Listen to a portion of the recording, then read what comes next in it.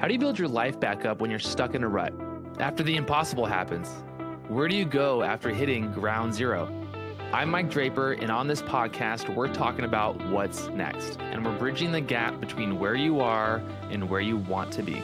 While you may not know why you're in it right now, my guests in these conversations will help you get unstuck and into possibility. Let's do this. All right, guys, we're here with Gentry Jones. She is known as the Sober Single Mom on Instagram. She's got over 100,000 followers there. And on TikTok, she does funny dances on her coffee table. She's got her 4 boys, and she's a divorced single mom like many of us. Hi, Gentry. How are you? Hi, I'm good. How are you? Doing amazing. I'm here in my garage/studio, and I just showed you a little bit around what's behind me, what I'm looking at right here. And it's definitely a single car garage with all of Ellie's trampoline and gymnastics stuff. How's your studio? Your studio looks a lot better than mine. It's okay. Well, I didn't show you the other side because the other side is my son's like bedroom clothes. So there's like random shoes and socks and underwear over here. So if we stick to this pretty wall over here, then yeah, it's good. It looks very HGTV like. Oh yeah, that's great. So thanks for taking this call, and this interview, excuse me. And so I really wanted to talk about. I just want to dive right into it. Enough small talk. We're past that.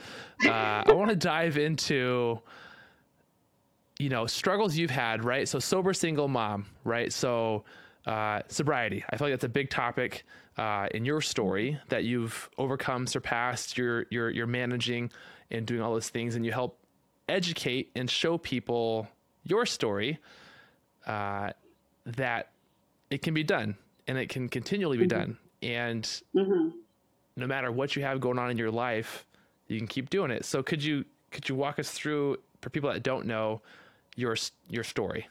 A little over 4 years ago, I had hit a point in my drinking where I kind of had lost hope in ever being a non-drinker. Like I had been drinking and struggling with addiction off and on. Like I would do a little bit better and then I would stop for a while and do like kind of go back and forth from that like binge to like mellow. And I was on that roller coaster for a couple of years. And then a little over the 4.5 years ago when I got sober on May 1st in 2018, I just had lost hope. I was like, I didn't think that I was going to be able to be a non-drinker. It was just like, this is just going to be my life. My kids are going to watch this train wreck. And it started to feel like there was no way out. And in that like feeling of there's no way out, it was when I was like, okay, I have to submit to sobriety. I felt like started to feel suicidal. I felt like I wanted to run away. I had lost all hope, and that's what finally gave me hope. Ironically, it's kind of an interesting concept, but yeah, no, absolutely. And how old are your boys again? 11, 9, and then I have twins that are starting school tomorrow, so they're still here if you hear them in the background, and they're 5. Nice. So they were little babies 4.5 years ago. They were 1, and they had just turned 1. I was sober on their birthday, and I was really proud of myself for staying sober on their birthday party.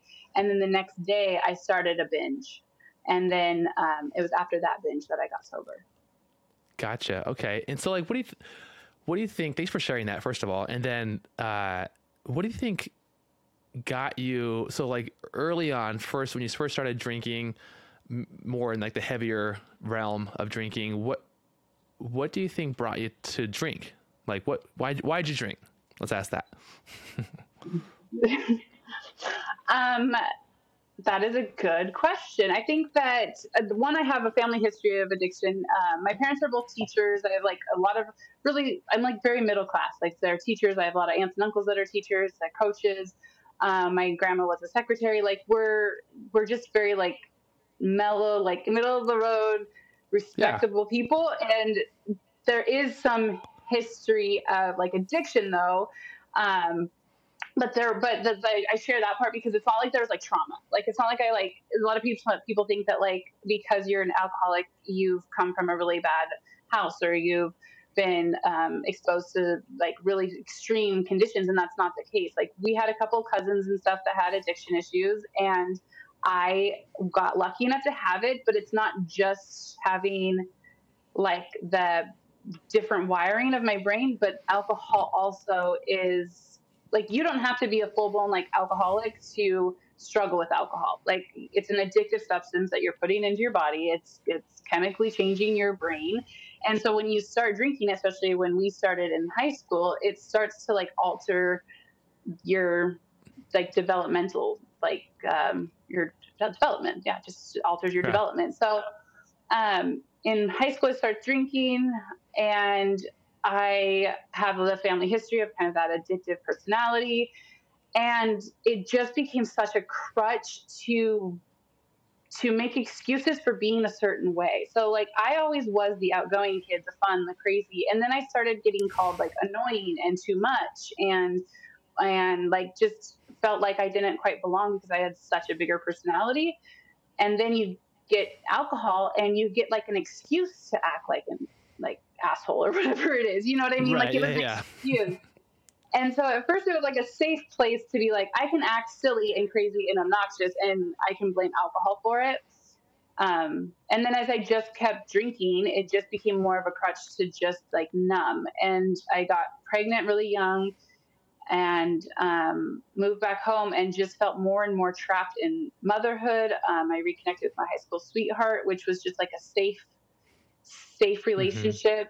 And I felt like I just kept playing it safe, and I felt like I was kept like dimming that bright light that I used to be. So even though alcohol at first was like a way for me to like tap into that bright light again, Mm-hmm. it became something that was like dulling my bright light, and it became my only coping mechanism to like stop feeling trapped and stuck. It was just like, I just got to numb. I'm just going to numb out of this and deal with it later. Yeah. So a lot of interesting points in there. So you mentioned that you were very outgoing and just kind of, seemed like, high energy, outgoing, fun. And then slowly people started saying that was like too much, too extra. And so then you started drinking because it was an excuse almost to like be yourself almost, right? Like, Yeah. you're saying too much, too extra, annoying, all those things, because I think those are the words that people were saying, but you were just really having fun doing your own thing, expressing yourself how you saw fit. And so it's interesting that the alcohol, I mean, it makes sense that it gives you the reason, or it gives you the excuse, the security blanket of, hey, they accept me better because, oh, she's drinking, we're at a party, or we're doing whatever at a bonfire, and she's drunk, acting like Gentry. That's just her because she's drunk. That's her all the time, even though it might be. So right. that's basically acceptance is what I'm hearing, right? So you're gonna be yourself, and you're accepted by your peers. So that's a very relatable thing for me, at least. Like, you get to be yourself. This just gives you a reason of how to do it. So that it sucks. Like, it hurts. And so that was early on. And then as you got older, cause you and I are very similar age. And so as you got older, what kind of kept you around the drinking, I suppose? I think the freedom was always kind of like, at first, I mean, like, it's fun, it's freedom, it's like, I got to college and it was cool that we could just go drink and party and have fun. I got alcohol poisoning in the first couple months of, actually, it might have been the first month of college. Yeah. um, but then like shortly after I was out of my house, or my parents' house, um, it kind of just went off the rails. So when I was in high school, I was like 3-sport athlete. I was in ASB. I was in like all the clubs. I was super, super busy and active. So it's not like I could drink and party all the time. And I had a certain standard I felt like I had to live up to. And then I go to college and nobody knows me, and I'm not Mm. playing sports. And it was just a lot easier to hide like the shit showness. Like, I could just keep it going all the time. And then that's what I did. And then I just got trapped in that. And I did try to get sober at 21, and I put myself in rehab. And I stopped doing drugs at that time because I was Mm-hmm. like smoking weed and doing cocaine, because cocaine like keeps you going. Like it like sobers you up and gets you going again. And so Right. I stopped doing drugs when I went to rehab. But then I had my son. I got pregnant shortly after rehab, and then when I had my son, I kind of thought like, oh, I'm older, I'm more mature, I'm not in that party scene anymore. I can handle it now, and I mean, I could and I couldn't, like it's like I was able to for a couple years kind of like fake it till I make it. Like I could kind of like, oh, I might have a bad night, and then I could kind of like, okay, I'm gonna just like chill out for a little bit. But it was Right. always a like balance, like always a struggle of like trying to not be a shit show, which I don't know if everybody feels that way when drinking. No, I hear you. Yeah, trying to do what you think is the right move. That makes sense.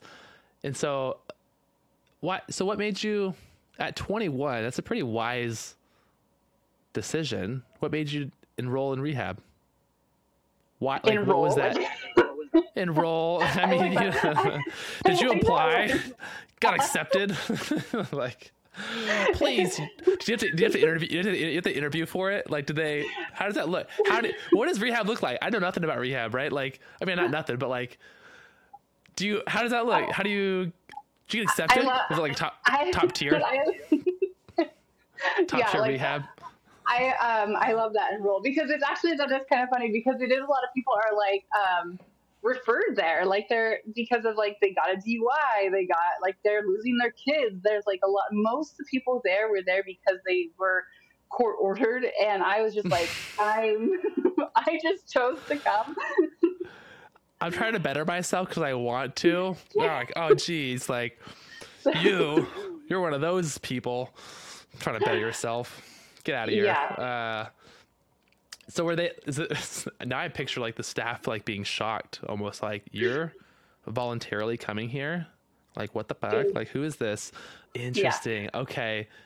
Was it inpatient? Like you're there or during the day only or like you live there? I lived there for 21 days.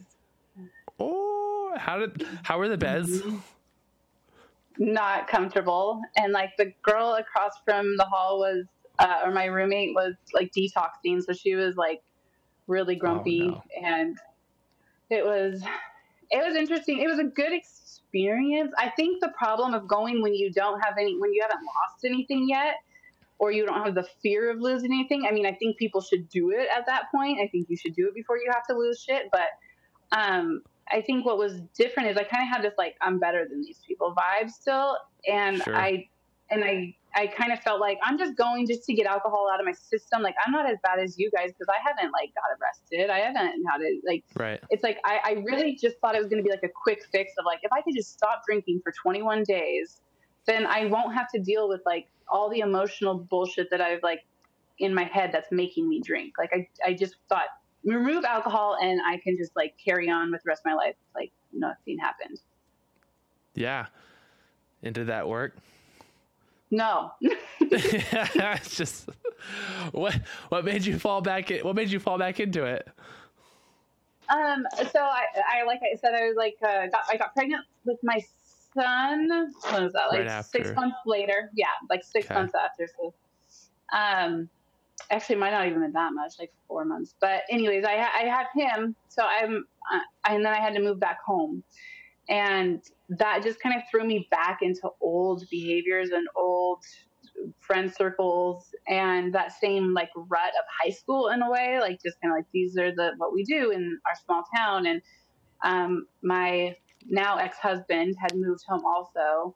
And so we partied a lot in high school. And so we just kind of like picked up where we left off. What was that conversation with your parents? Hey, Mom, Dad, do you have my room still available? Like, what was that? Yeah, babe, what's going on? What's are you crying? Like, what's that? Like, what's happening? What was that like? They were disappointed. I think, I mean, like, they wouldn't probably say that, but they were a little bit disappointed. Originally the plan wasn't to move home. The plan was to stay in Seattle. And because that's where I was living at the time, I was over in Seattle. Yeah, so the plan was originally to stay there, but the relationship, it wasn't really like even a relationship that I was in. It was just like it was like kind of dating, but not like a serious thing. And so it wasn't in like a good, stable place. So I thought like, I'll just move home. My mom's raised 3 kids. She's going to know what to do on how to help me. And it was just kind of an original plan was just to kind of get on my feet. And then I'd go back to Seattle and go back to college. But and you eventually graduated, right? Yeah. So I went to, when I reconnected with my ex-husband or my high school sweetheart, we moved out and got a little place in town. And I went to college that about an hour from me. So I went to a different college and I just commuted. Gotcha. And so you mean, cause you have your degree and you have like your sort of your CPA license, right? Yeah. Yeah. And that's a big deal. Well, that's what I thought. I describe it as like being kind of overtaken by like poison ivy or something, or like ivy. Like I kept trying to like fight my way out, and it like kept like would grab my leg and then like pull me down, and I'd like rip it off and start going again. Like it wasn't like people think like people with addiction are just like weak and lazy and just like we don't care. And it's like I was constantly fighting to try and get over it and to get better and to like better myself, and going to college and then getting my CPA license. And those things always were really good distractions from the drinking. And as soon as I got my CPA license and I got a stable job, I feel like that's when the drinking got really bad again, because I didn't have any more like kind of goals on my horizon. It was like, all right, I hit my last goal and now I'm just going to sit at a desk and work the rest of my life. And like, what do I do now? With what? Yeah, what's next? What's next? That's weird. Oh, that's so funny, right? That's kind of why I chose the name, because it's such a common theme no matter your story, right? No matter if you're struggling or you're successful or whatever, it always seems to come down to like that question of like, hey, well now what? Like, what's next? You know, and there's times, like there's seasons in everyone's lives, right, where like you don't necessarily have to be like constantly sprinting, striving towards this thing, right? The pace can kind of slow down. But the common theme I see in people's lives who are happy, successful in their own way, which success can be measured in so many ways. They typically have something they're working towards, or a goal on some kind of front, right? Financial, career, fitness, family, relationships, a hobby, whatever, like whatever right. it is, they're aiming towards something, and they're working towards it. Now that pace will change, and the effort levels will change depending upon so many factors. But one thing you said that I love the analogy, I don't want to forget it, is the poison ivy, right? You're working, I can just visually see it. So it's such a great analogy. You're working towards this thing, you're walking, and then there's just like, it's like from like Harry Potter and from like every movie out there, right? There's, no, I'm going to hang on to you. And it's like, oh, get off me. And like, or from like Jumanji, right? From Jumanji back in the day. It was probably, yeah, exactly what it was. That's the visual in my head, actually, Jumanji. It's a great, because it's a great reminder. If every successful person or someone who's doing great things or someone you look up to can say that like, yeah, I'm running towards my goal. I'm sprinting this way and I'm doing all these great things. But oh boy, is there poison ivy pulling on my ankle, my arm, my neck, and like, you know, you're solving problems, you're getting past personal hurdles, external hurdles, all these things. It's just a great analogy. I love that. So you got your CPA license. That's hard. That's super impressive. That's a lot of hours and time. So you finish college, you finish your CPA license, you're getting into like your life career, and now you're just like, boom, everything kind of slowed down. The sprint had slowed to a walk. And then you kind of fall back into old habits, which I can understand that being kind of bored. Like what now what?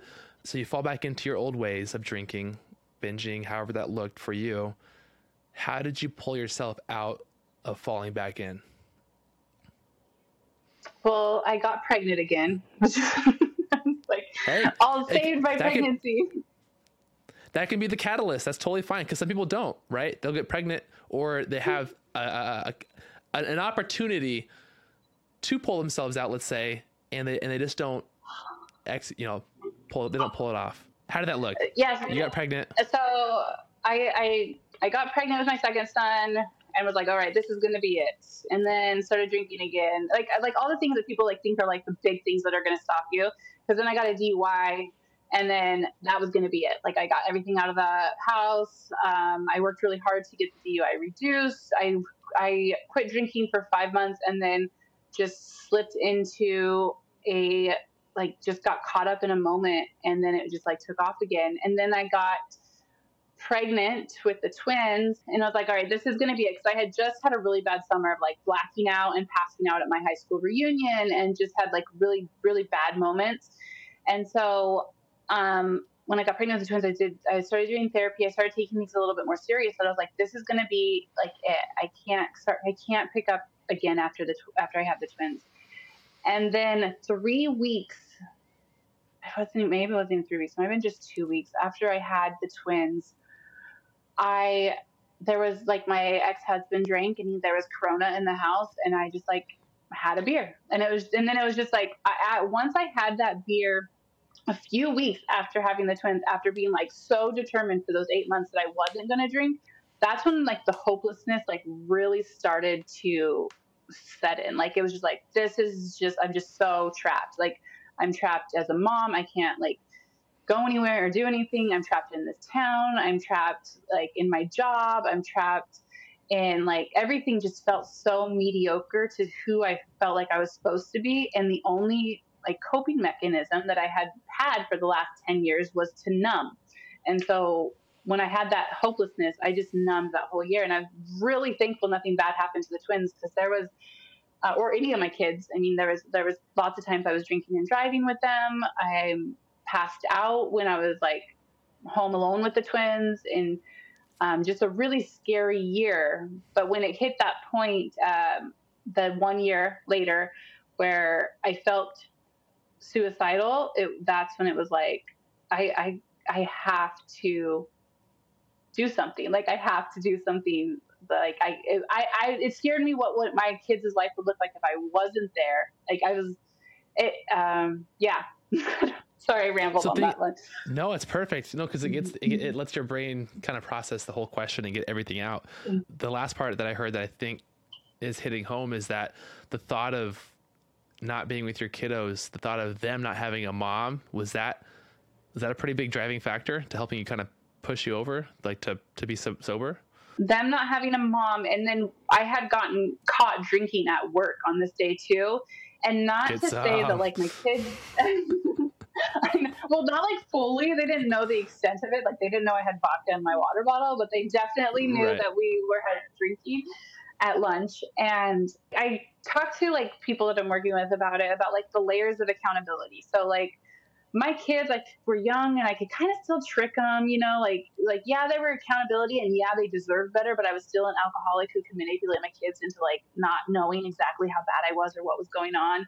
And then I had like my close family that I could kind of like, they were another layer of accountability that kind of knew what was going on, but I could still kind of hide it. And then once it hit the layer of accountability of people that knew to people I worked with, it was like a little bit more like I was letting a lot more people down as more people knew. And when I got caught drinking with the twins, I had passed out in the car. My family had all come over, and it was extremely like, the feeling was extremely like suffocating. Like I just felt so guilty, and I felt so much shame. And I'm like, who am I? Like, why can't I get this under control? But it wasn't as motivating at that time, because I was so consumed with like that self-doubt, self-hatred, self-loathing, until that moment when I was in the car where it was like, I gotta let it go. Like I got to let it go. I gotta let go of the fact that I made these poor decisions. I gotta let go of the time I've wasted. Like I have to let it go, because I will kill myself in the guilt and shame of what I'm doing. Yeah, that's a great point. I'm so glad you said it like that. That's letting it go, right? It happened. Would you do it again? Probably not, right? Like, ideally not having to go through struggles. It's just, no, right? Let's just say no. but you gotta let it go, right? Like step one, you gotta move forward, right? So step one is like letting it go, all right? And step two is, okay, cool. What's the next direction we're going in? Okay, let's decide. Let's figure this out, and let's try and go through, this door of opportunity to leave that behind, close the door. So that's so great that you recognize that, of like, gotta let it go. Right. Because there's things, the question of, do you regret stuff in your life, right? That people might ask anybody. I always answer that question as like, no, because it makes, I am who I am today, and I have what I have because of what I've done and the decisions I've made. Would I do things differently? Perhaps. But either way, if you do regret something, this is anybody listening, if you regret something in the past, and it's holding you back, like it's a thick piece of ivy just hanging on to your ankle, you do have to let it go. You got to rip that piece of ivy off, let it go. It's going to be there. Everyone knows about it. Got to accept it, right? Accept it. Fall on your own sword. Press on. Okay. Because life will happen in front of you. Like whether you like it or not, the next year is going to happen. The next 5 years, it's going to happen. What are you going to do with your 5 years, right? What are you going to do with your next year, your next day? And so now, even since you've been sober for so long, right, is there still ivy that comes up and like creeps up on you a little bit? Well, Jumanji. We locked that box. We put it in the basement. It's never coming out. Do you hear the beat in the ground? Like, what's that rumbling? I think yeah. Like, yes, but not to the extent that I did when I first quit drinking. I think you just like start collecting so many different tools. Like you just like learning to let things go, learning to just own who I am. Like, yep, I passed out drunk with my kids in the back seat, and we're all here today. Like it's done. It didn't it happened. Right. And just learning to be like my mistakes. Like I like what you were just saying too, is that so many people will spend the next 5 years thinking about the last 5 years. Like they're so consumed with like wanting to reflect on what they did wrong that it's stealing their futures. And it's like, okay, I can let this keep stealing my future, or I can like really just let it go. And so, learning to let things go, learning to find things that I'm really like passionate about and feel like purposeful with, and like I got back onto social media, or I got on social media when I quit drinking and started doing like workout videos, like just posting what I was doing, posting things about my myself, like helps personal development journey, and just feeling so much more like getting to use my creativity in that, and like writing again, and just finding those things that I used to really love doing as a kid where I didn't need alcohol. I'm in a meeting. What? But Mom. Okay, that's fine. But when I get out, okay, bye. Go shut the door. Go watch TV. I love you. Love you too. I feel like over the last 4 years, I've had a lot of growth in my coping mechanisms. And when you start drinking, your maturity like stops. And as much as like you would love to look young and feel young and all those things, when your maturity is that young, it's really like, it's overwhelming. So like I was basically a 16-year-old when I stopped drinking. I just like, you have to kind of like catch up in your maturity and your emotional intelligence. And so I think over the last 4 years, just learning how to regulate my emotions better, learning how to de-stress better, learning how to, like I said, lean into like things that I'm passionate about, and keep goals on my to-do list always. If a craving comes up, it never ever comes to a point where it even like remotely feels worth it.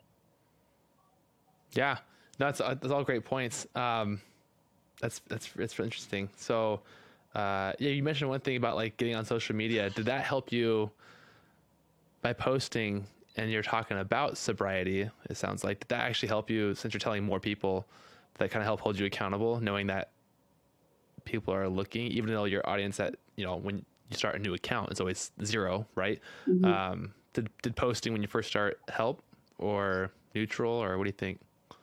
Oh, well, yeah, I like those like layers of accountability that like you can only co-sign, or people the people closest to you are going to be the ones that will co-sign your bullshit. The farther out you go in that layer of accountability is you don't want, I didn't want to be down at the bar, and I didn't want to post that I was 90 days sober and then go down to the bar and have somebody see me like drinking. So it was just another layer of accountability, and not just like accountability for my sobriety, but just a accountability in other people's sobriety, because people started reaching out to me and being like, I got sober and you're inspiring me. And it's like, if I give up, then they lose their inspiration. So it's like, I felt, like a duty. I felt, it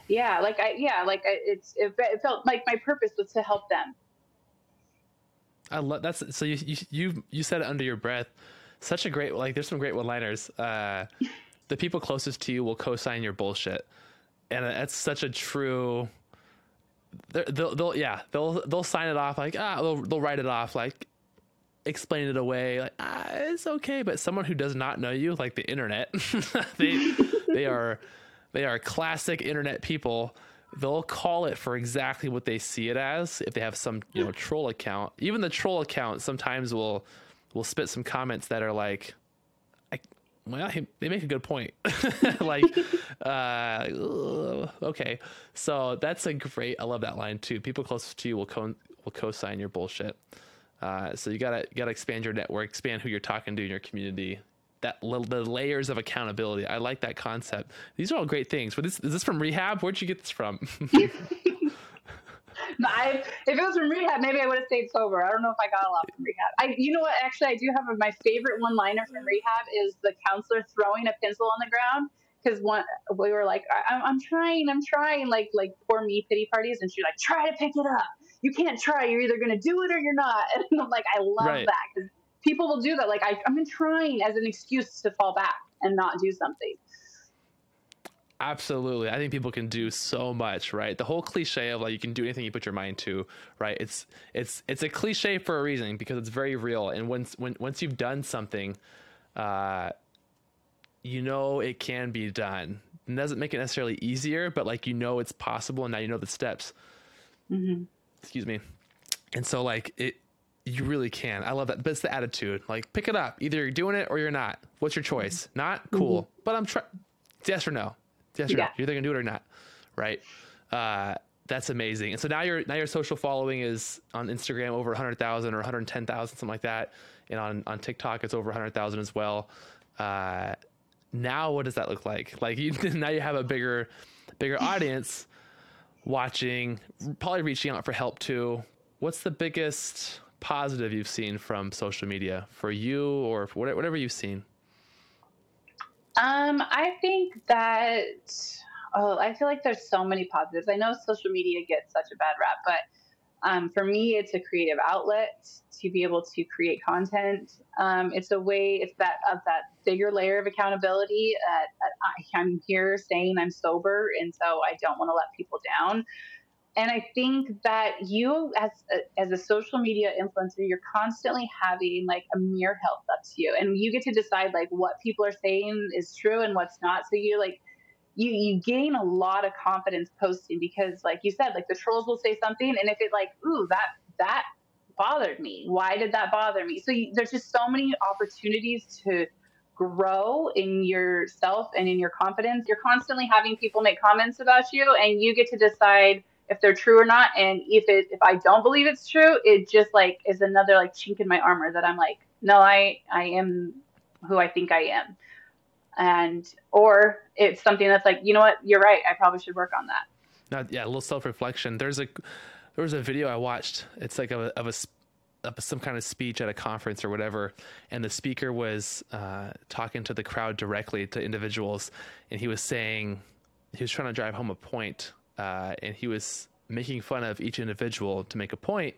And what he was making fun of them about was, oh, hey, you have blue hair? I don't like blue hair. And the person he's talking to has like brown hair, blonde hair, red hair, whatever. And then he points to the next person. Oh, you got blue hair too? Oh, I don't like you, man. You're stupid because you got blue hair. And he did it to like 3 or 4 people. And he asked them like, hey, did my hurtful comment, did that make you feel bad? And they're like, well, no, I don't have blue hair, so it doesn't really affect me. And so the same thing can be applied to when someone says, hey, you're you're a bad this, a bad that, like you're doing it wrong. If you know yourself and you know yourself well, you know that like, that's not me. Doesn't even affect me. To the same extent, if someone says you are dumb because you have blue hair and you have brown hair, you're like, that's so off point. That's so off the mark. Like, and so if someone says, you know, you're a bad mom or you're a bad dad or you're a this or you're a that, and you know it not to be true, it should have the same effect as the blue hair comment. And so to your point, I like that analogy for me helps me assess those like troll comments or whoever, like, why does this bother me? Is this really me? And if it's not, understand that, like reiterate it, and then press on. And next time I see that comment ever again or similar, I know it's just, I don't have blue hair. That's not me. I don't have any other questions lined up for you. I love to ask if you have questions for me or something has come up. Oh, for you. This is a job interview. Where's your question? Where's your questions at? I know you're supposed to always be prepared for a question back. No, I really appreciate you and your content and our like friendship, because I feel like even just a year ago when we like first met and we were like became friends and talking about like content and stuff, it was, Yeah. I feel like I still was having this like chip on my shoulder about things a little bit, like, oh, well, it's harder for me because I got 4 kids, or it's harder for me because I have this, or it's like, oh yeah, well, it's different for this or that. And it's like, you set such a good example of like, you don't even like compare to if it's easier or harder to somebody next to you. Like, you just stay like focused on like, this is what I'm doing. This is like, I'm just going to work on this, and have like such a good level response to things that I mean, I always feel like I learned something when you're going through your comments or you're going through your stuff, because I used to be super reactive to people saying things about me, or super like get down and when I'm overwhelmed, and it's like, or I'll just pick up where I left off tomorrow, and like we'll just keep going. It's not that big of a deal, and I don't feel like I call out like the hate comments as much anymore, because it's just like, if I give it attention, then I'm giving it like my time, and I don't want to do that. Yeah. And I think you set a really good example of that. Yeah, no, thank you for that. It depends on the hate comment, but like, there's usually not like a net positive for a response. There's times where I will respond, knowing I'll never change the person's mind that's commenting, and that's not like the goal by any means. But the way in which I respond to certain comments, I know other people who are scrolling the comments will see that, and they'll gain something of value for themselves, like another penny of deposit into the trust account, right? Like, I love analogies. They're so like good. Like to build trust, it takes years to build trust, but it takes like a moment to lose it, right? I think there's like a Warren Buffett saying, quote in there somewhere, you know, take that to the bank and deposit it, right? Each act of goodwill and trust, it's like relationships too. Each act of goodwill and faith is, you know, it's pennies. You're depositing pennies in your bank account. You're saving them up.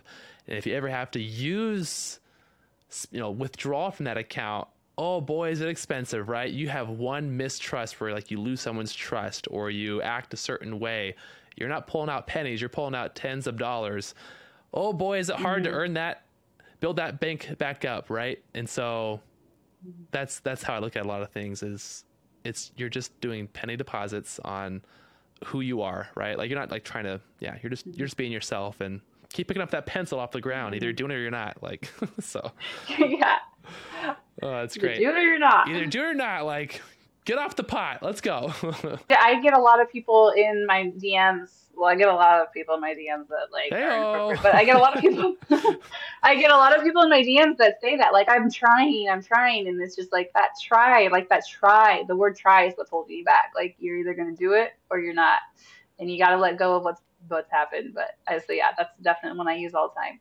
Yeah, and for the people that are saying that's a good point. They're saying they're trying. Some people are just saying it. Some people are actually trying, and so if you are one of those people who are going through something, or you're going through something, or you're trying to reach a goal, right? You can either be trying to get yourself out of a rut, or you've already gotten out of the rut and you're moving towards something successful in your own way.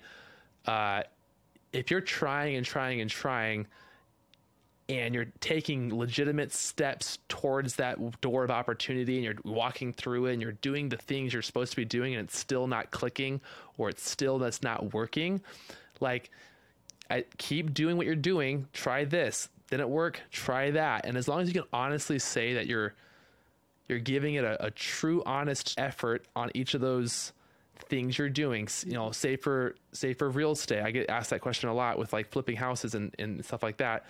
I tried to learn it. Well, let's dive into it. What is your try? Well, I read this and I stopped.